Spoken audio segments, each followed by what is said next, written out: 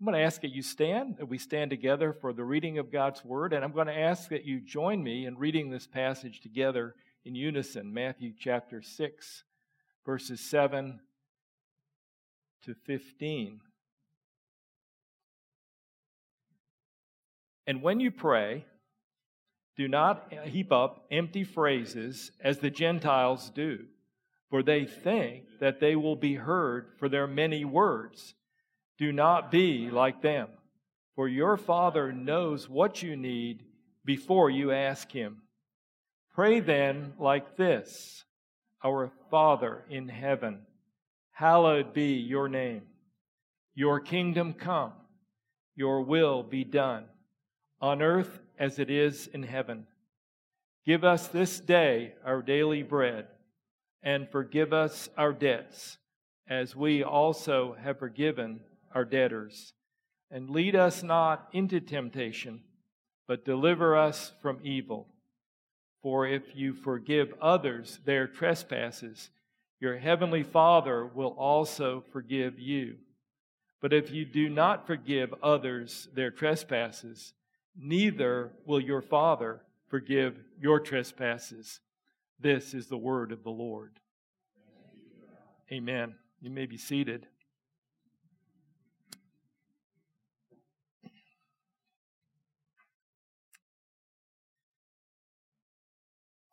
This morning we're going to focus on verses 12 and 14 and 15 as we have been working our way through this prayer of our Lord and asking ourselves the question, how can we please God with our prayer? And answering that question with the response that Jesus has taught us how to pray. We can come to God, we can come before Him wherever we are, here or there or anywhere, and we can lift up prayers to Him that please God and know and have confidence that He is pleased with our prayer. My assumption is that we want to please God in all things and not less in our prayer than in other ways. But we have seen, if you've been here, that not all prayer pleases God. In fact, in this passage, in the context of this passage that we just read, there is Jesus' teaching in the Sermon on the Mount in which He particularly zeroes in on three kinds of prayer that does not please God. One is the prayer of hypocrites. And these were people who used prayer as a means to gain glory for themselves. They stood in the marketplaces in the corners and prayed prayers and looked very pious. And Jesus condemned them for their attitude of seeking to lift themselves up rather than lift God up. They were using the very holy act of prayer for their own glory and not God's. Certainly, this is completely out of line. Another kind of prayer that Jesus condemned was the prayer of the Gentiles. It was prayer that was not based on knowledge of God. It was not pleasing to God because it was sort of a manipulative type of prayer, kind of like those prophets on the Mount, prophets of Baal on Mount Carmel, who chanted and ranted and went on, trying to get God to send fire on their offering, which didn't work. And there's a third kind of prayer that Jesus points out to us is not pleasing to God, and that's the prayer of those who ask for forgiveness but don't give forgiveness, don't show forgiveness to others. And He gives a warning about that. This morning we're going to talk about forgiveness in the context of prayer that pleases God. Now, in this prayer, to review just briefly, there are 6 petitions. The first 3 are what God wants, and we see them here in the verses from verse 9 down to verse 10. For Jesus says, "Pray then like this: Our Father in heaven, hallowed be your name." First petition. God wants His name to be hallowed. Your kingdom come. And this is the the prayer that we ask because we want God's reign to be over all the earth. We desire that He rule as He should be and His rule be recognized. He certainly does rule over all the earth, but His rule is not recognized. And we pray that it would come. And then the third petition is that His will would be done in earth as it is in heaven. Heaven where everything is done according to God's will, and here where there's still rebels against His will. We pray that His will would be done. So those are the first three petitions, and then there are three more petitions that focus on what we need. I have mentioned before that it might surprise us that the first petition is give us our daily bread. Seems so mundane after talking about things great like God's will and His kingdom and His holy name. And then we talk about bread. I like bread. We need bread. And that bread does not just mean, okay, bread, that's it. Don't ask me for anything else. No cheese, right? But this is a sort of an icon for all the other things that we may ask for, all the things we need to sustain us in life. Bread being one of them, and a symbol of all the rest. And then he tells us that we should pray to forgive us our debts as we also have forgiven our debtors. And finally, the prayer for guidance. Lead us not into temptation, but deliver us from evil. So the prayers that we pray for ourselves are prayers that have to do with things we need to sustain our lives, just bread. Forgiveness, what we need for our spiritual lives to be in right relationship with God. And guidance. Oh Lord, please lead me today not into temptation. Deliver me from evil. We pray, or should pray. And so today we focus on this fifth petition, which says, forgive us our debts. And I'd like for us to think about this in three topics. First, our need for forgiveness, the basis for forgiveness, and the evidence of forgiveness.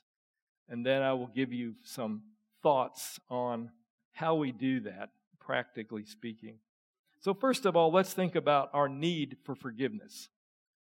When we come to God and we say, forgive us our debts,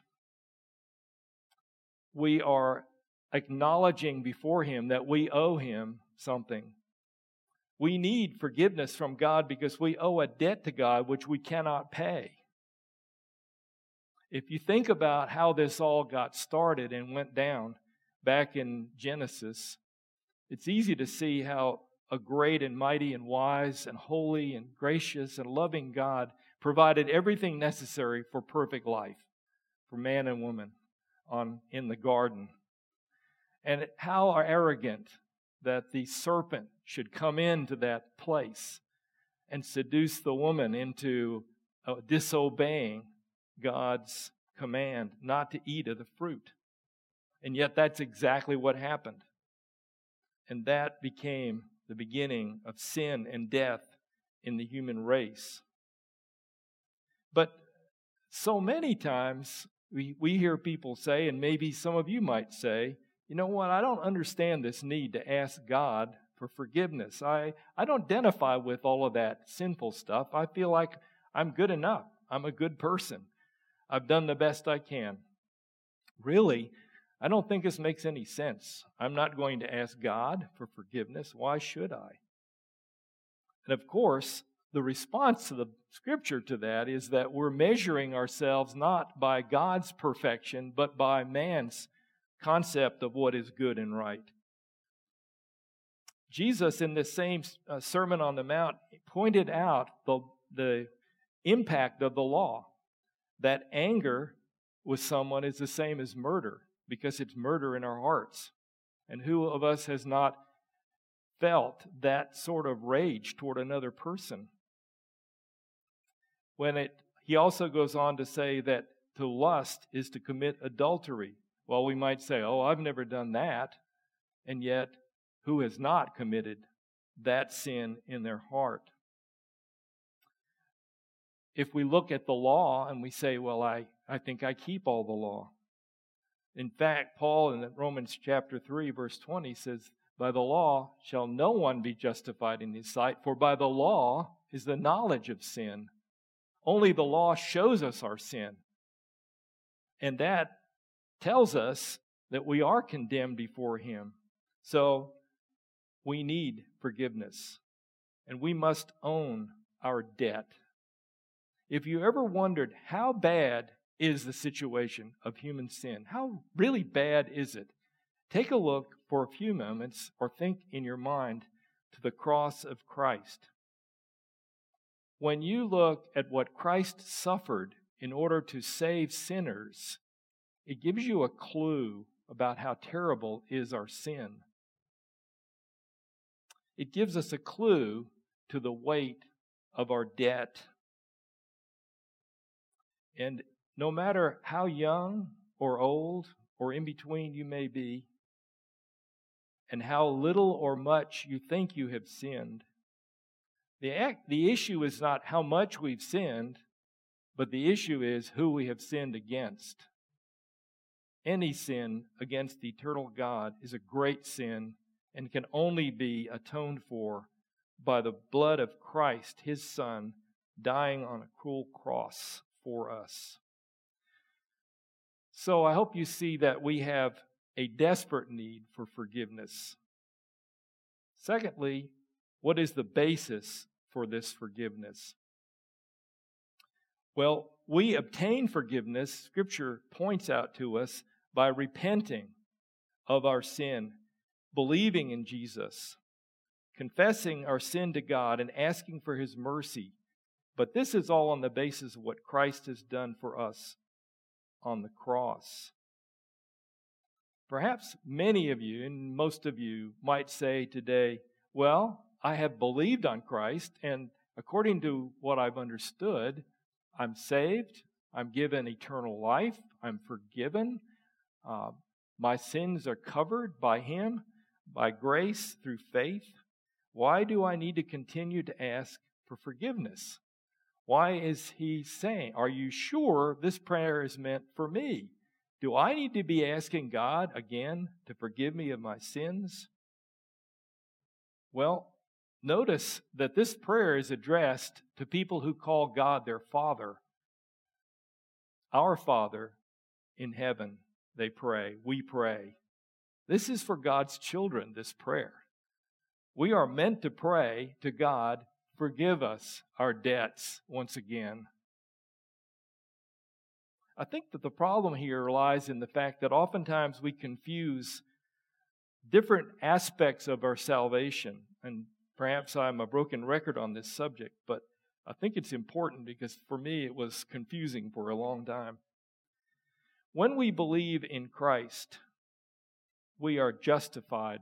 That is, we are counted as righteous before God. His righteousness is applied to us. We come with nothing, and then we are credited with the righteousness of Christ to us. John explained it in John chapter 1 that those who believed in Him, who received Christ and believed in His name, He gave the power to become the children of God. We call this adoption. Many of us here are adopted children, but we're not adopted by human parents. We're adopted by the Heavenly Father through the mercy and grace of Christ. And this is one time forever. This is a transaction that happens when we believe and when we receive Christ. When He changes us, He regenerates us, and we're converted, and we pass into a new realm in our relationship to God. But there is an ongoing process which we call sanctification. And this is an ongoing thing that's going to continue in our lives. Bad news, but it's true. It's going to happen until we see Him. So get used to it. Jesus illustrated this in a very unique way in John chapter 13. And if you would like, you can turn to in your Bibles to John chapter 13, verses 6 to 11. Interesting thing occurs on the night in which Jesus would later be betrayed by Judas and arrested and tried and later the next day crucified. In that evening and that night when they gathered in that upper room for the Passover supper, an event occurs that's riveted in many of our minds as we read this over and over. But Jesus, in the midst of this scenario around the table, he gets up and he begins to wash the disciples' feet. Verse 5, then he poured water into a basin and began to wash the disciples' feet and to wipe them with the towel that was wrapped around him. He came to Simon Peter, who said to him, Lord, do you wash my feet?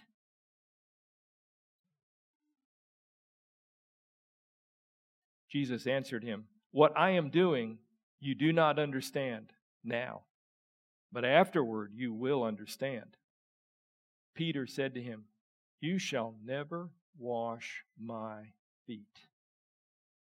Jesus answered him, if I do not wash you, you have no share with me.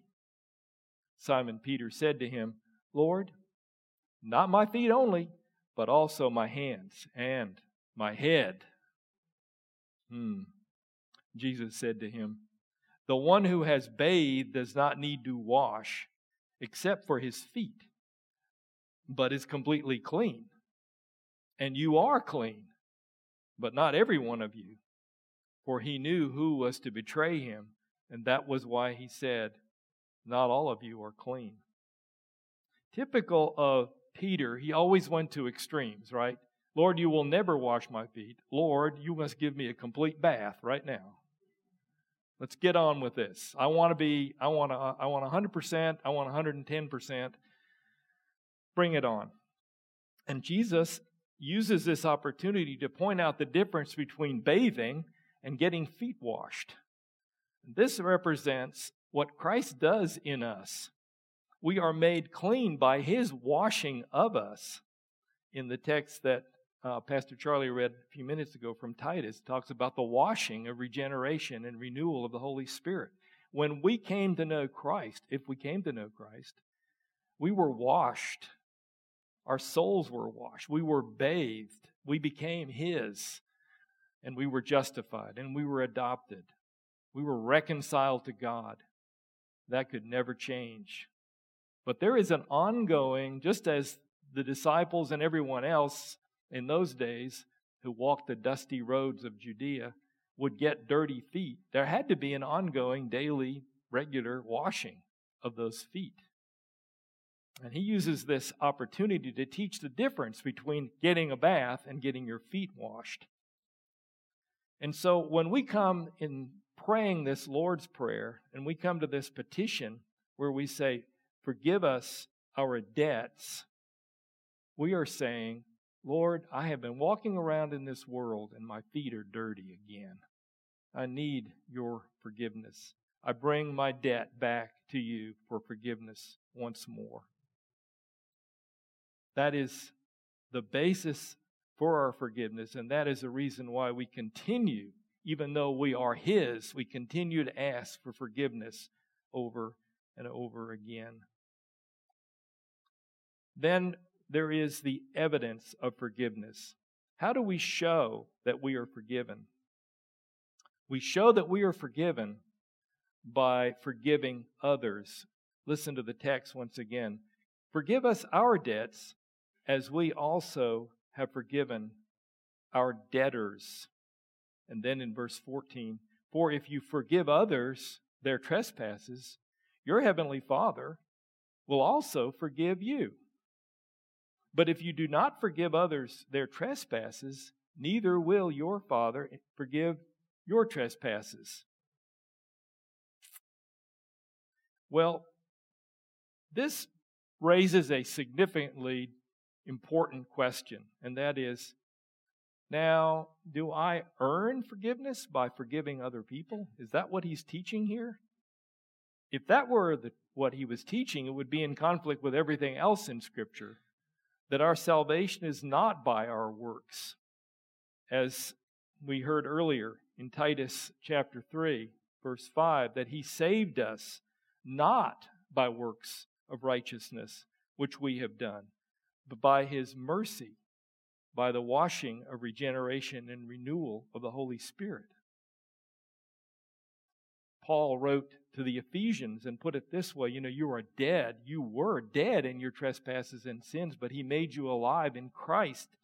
And now, Ephesians 2, 8 and 9, by grace you were saved through faith.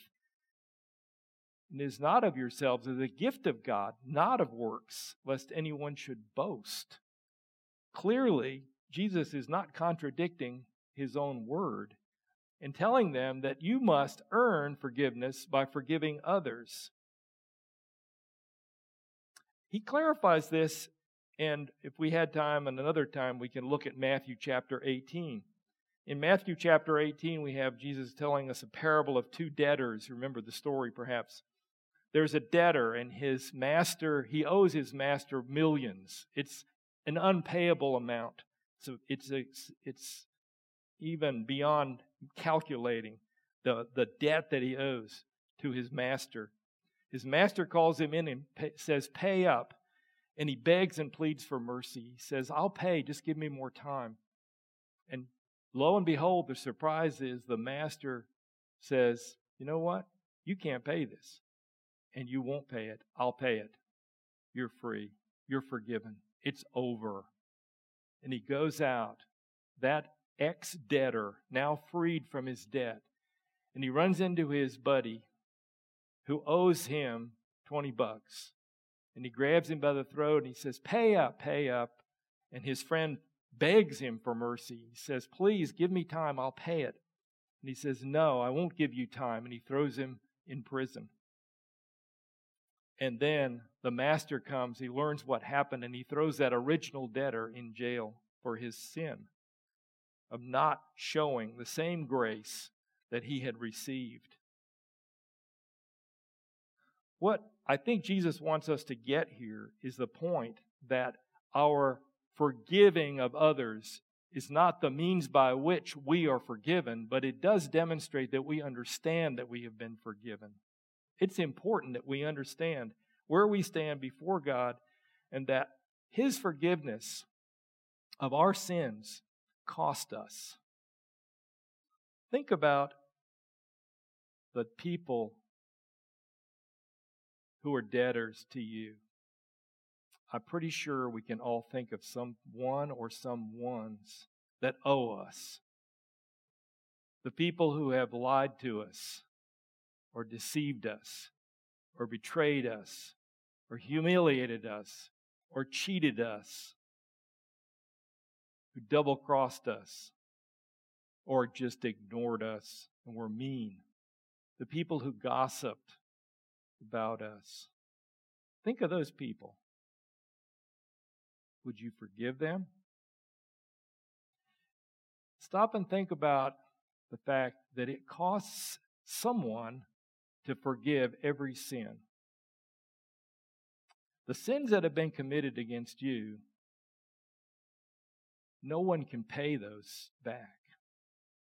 Oh, sure, if they stole $20, they can pay 20 back, maybe even add 10 more. But nobody can pay back the hurts and the pain and the suffering that sin causes when we sin against each other. And when someone sins against us, there's a price to be paid. But the one who commits that sin can't pay that price. Only you can pay that price. You pay for it by forgiving, by not holding anything against that person. You let the debt go. You say, never mind, it's gone. And I'll never bring it up again. It's forgotten. Well, it's not forgotten, but it's not, at least not on my mind. And I'm not going to use it against you. It costs to forgive. Yes, the debt that we owed to God was much greater than the debt that anyone else owes to us. But it's still a debt, and it still costs. So what do? Jesus warns us that unless we forgive, we haven't learned anything about God's forgiveness. And so we're warned to forgive from our hearts, to let the debt go. How do we do that? Well, sidebar here. I have been, over the last couple of weeks, been studying carefully a book called Resolving Everyday Conflict by Ken Sande, the guy who wrote The Peacemaker. I did order some copies for you, but they didn't make it on time. So hopefully they'll be on the book's table in the future. You can look for it. Resolving Everyday Conflicts. It's a good book. I encourage you to get a copy and read it if you haven't. Let me give you some highlights from that. Here's some practical ways that we resolve the conflicts that are causing us to have a hard time forgiving. When you have been sinned against and you need to get things resolved, here's ways that things you need to keep in mind. We need to seek God's glory above all else. Remember, it's not about us, but it's about His glory. Paul wrote to the Corinthians, whatever you do, whether you eat or drink or whatever you do, do all for the glory of God. Seek God's glory above all else. Next, overlook faults. Not everything is a big deal. Well, we shouldn't act like everything is a big deal, but sometimes it seems like it's easy to. Choose wisely which hills to die on. Overlook faults. Next, seek to learn grace through conflicted relationships. You know, we're never more godly than when we do the things that God does. What God does is forgive us freely and pays the bill Himself. When we do that, we are approaching Christ-likeness, godliness. So seek to learn grace through conflicted relationships. Next, ask, what part did I play in this conflict? How might I have had a part in this? Well, it was all their fault. It was mostly their fault. Well, it was a little bit my fault. A little bit my fault? How much was my fault? Oh, let's do numbers, right? Half? Oh, no, not half. 25%? I don't think so. How about 2%? Yeah, okay, well, all right, it's 2% my fault. Ken Sande, in his book, he says, let's say 2% is your fault, but you own 100% of the 2%. Good math. And so, focus on the part that you owe, not on the 98% that you don't owe. This will help. Next, Jesus even said this very clearly, not just Ken Sande. Pray for your enemies. Pray for your enemies and those who despitefully use you. What happens when you pray for people? What happens when you pray for your enemies? Well, that's hard to do, but if you do it, it will change your heart. God might even use it to change their heart.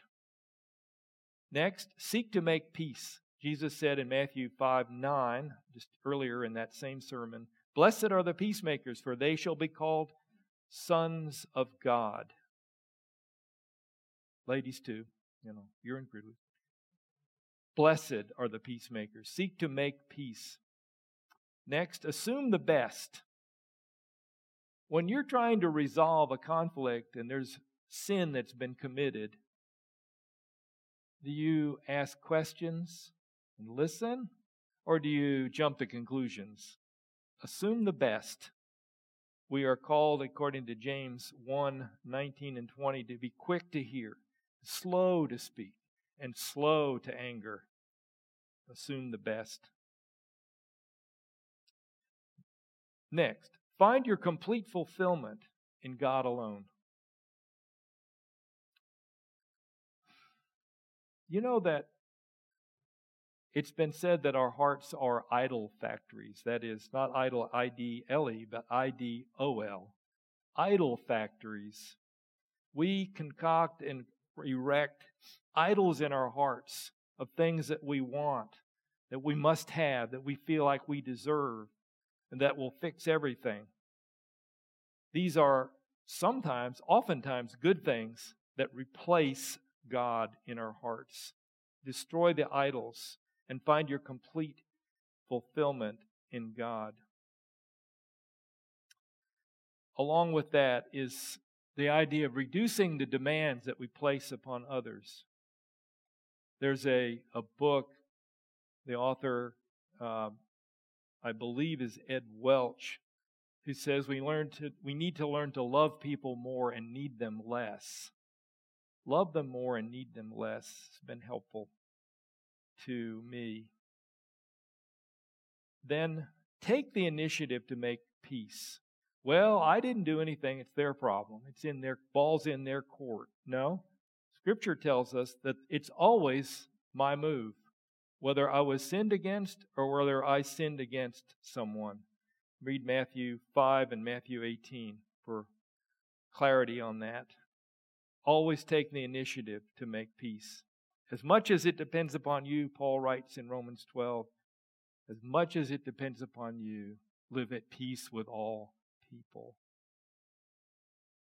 And then expect to repeat granting forgiveness again and again.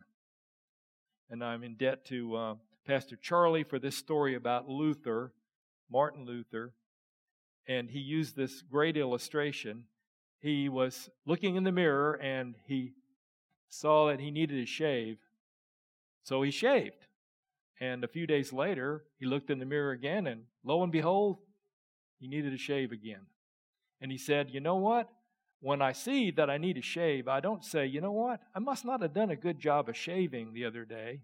I failed in my shaving. I need to do a better job of shaving. He says, I just shave again. Have you realized the pain of forgiving? And it comes back. It doesn't go away. You forgive, but the pain remains. And you have to shave again. You have to grant forgiveness again. Sometimes many, many times. My friends, we who desire to please God in all things, and especially in our prayer, we can pray in ways that please Him if we will ask Him for forgiveness and at the same time grant forgiveness to everyone who has sinned against us and who repents and asks for it. We can please God by owning our own debt, by coming to Him in faith and repentance, and asking Him daily for a new, fresh washing of our feet, making forgiveness a way of life, letting go of anger, forgiving in the same way that we want God to forgive us, and indeed He has forgiven us. This morning we're going to come to this table, just a few minutes. Let us have the mind of Christ, who though He was equal to God, did not count equality with God a thing to be grasped, but emptied Himself for us. Let us do the same for our brothers and sisters. Amen. Let's pray. Father, now take your word, apply it to our hearts as needed for your glory. In Jesus' name, amen.